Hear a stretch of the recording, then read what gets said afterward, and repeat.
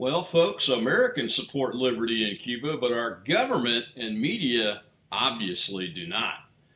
From the Daily Caller, Representative Jim Jordan, quote, protesters in Cuba seem to love the American flag more than some of our Olympic athletes, close quote, referring to you know who from a few weeks ago. And many other influencers on tweeted about the Cuban citizens marching against the communism that has strangled their liberty and prosperity for 62 years.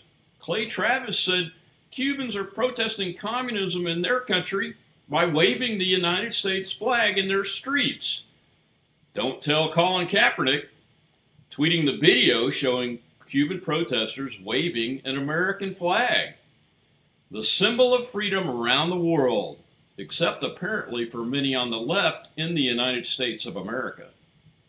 The most appalling thing we've seen is direct evidence that the American left, including those in the highest offices in the land, that the U.S. government doesn't support freedom for Cubans seeking to throw off the shackles of communism. Statements coming out of the government said silly things like they're protesting because of a lack of COVID vaccine, without calling out the devastating effects of communism and telling the Cuban government we stand with the citizens who want it gone. No one should be surprised that Bernie Sanders, AOC, Rashida Tlaib, and Ilhan Omar and the rest of the Democratic Socialists have not said a word to support the Cubans protesting.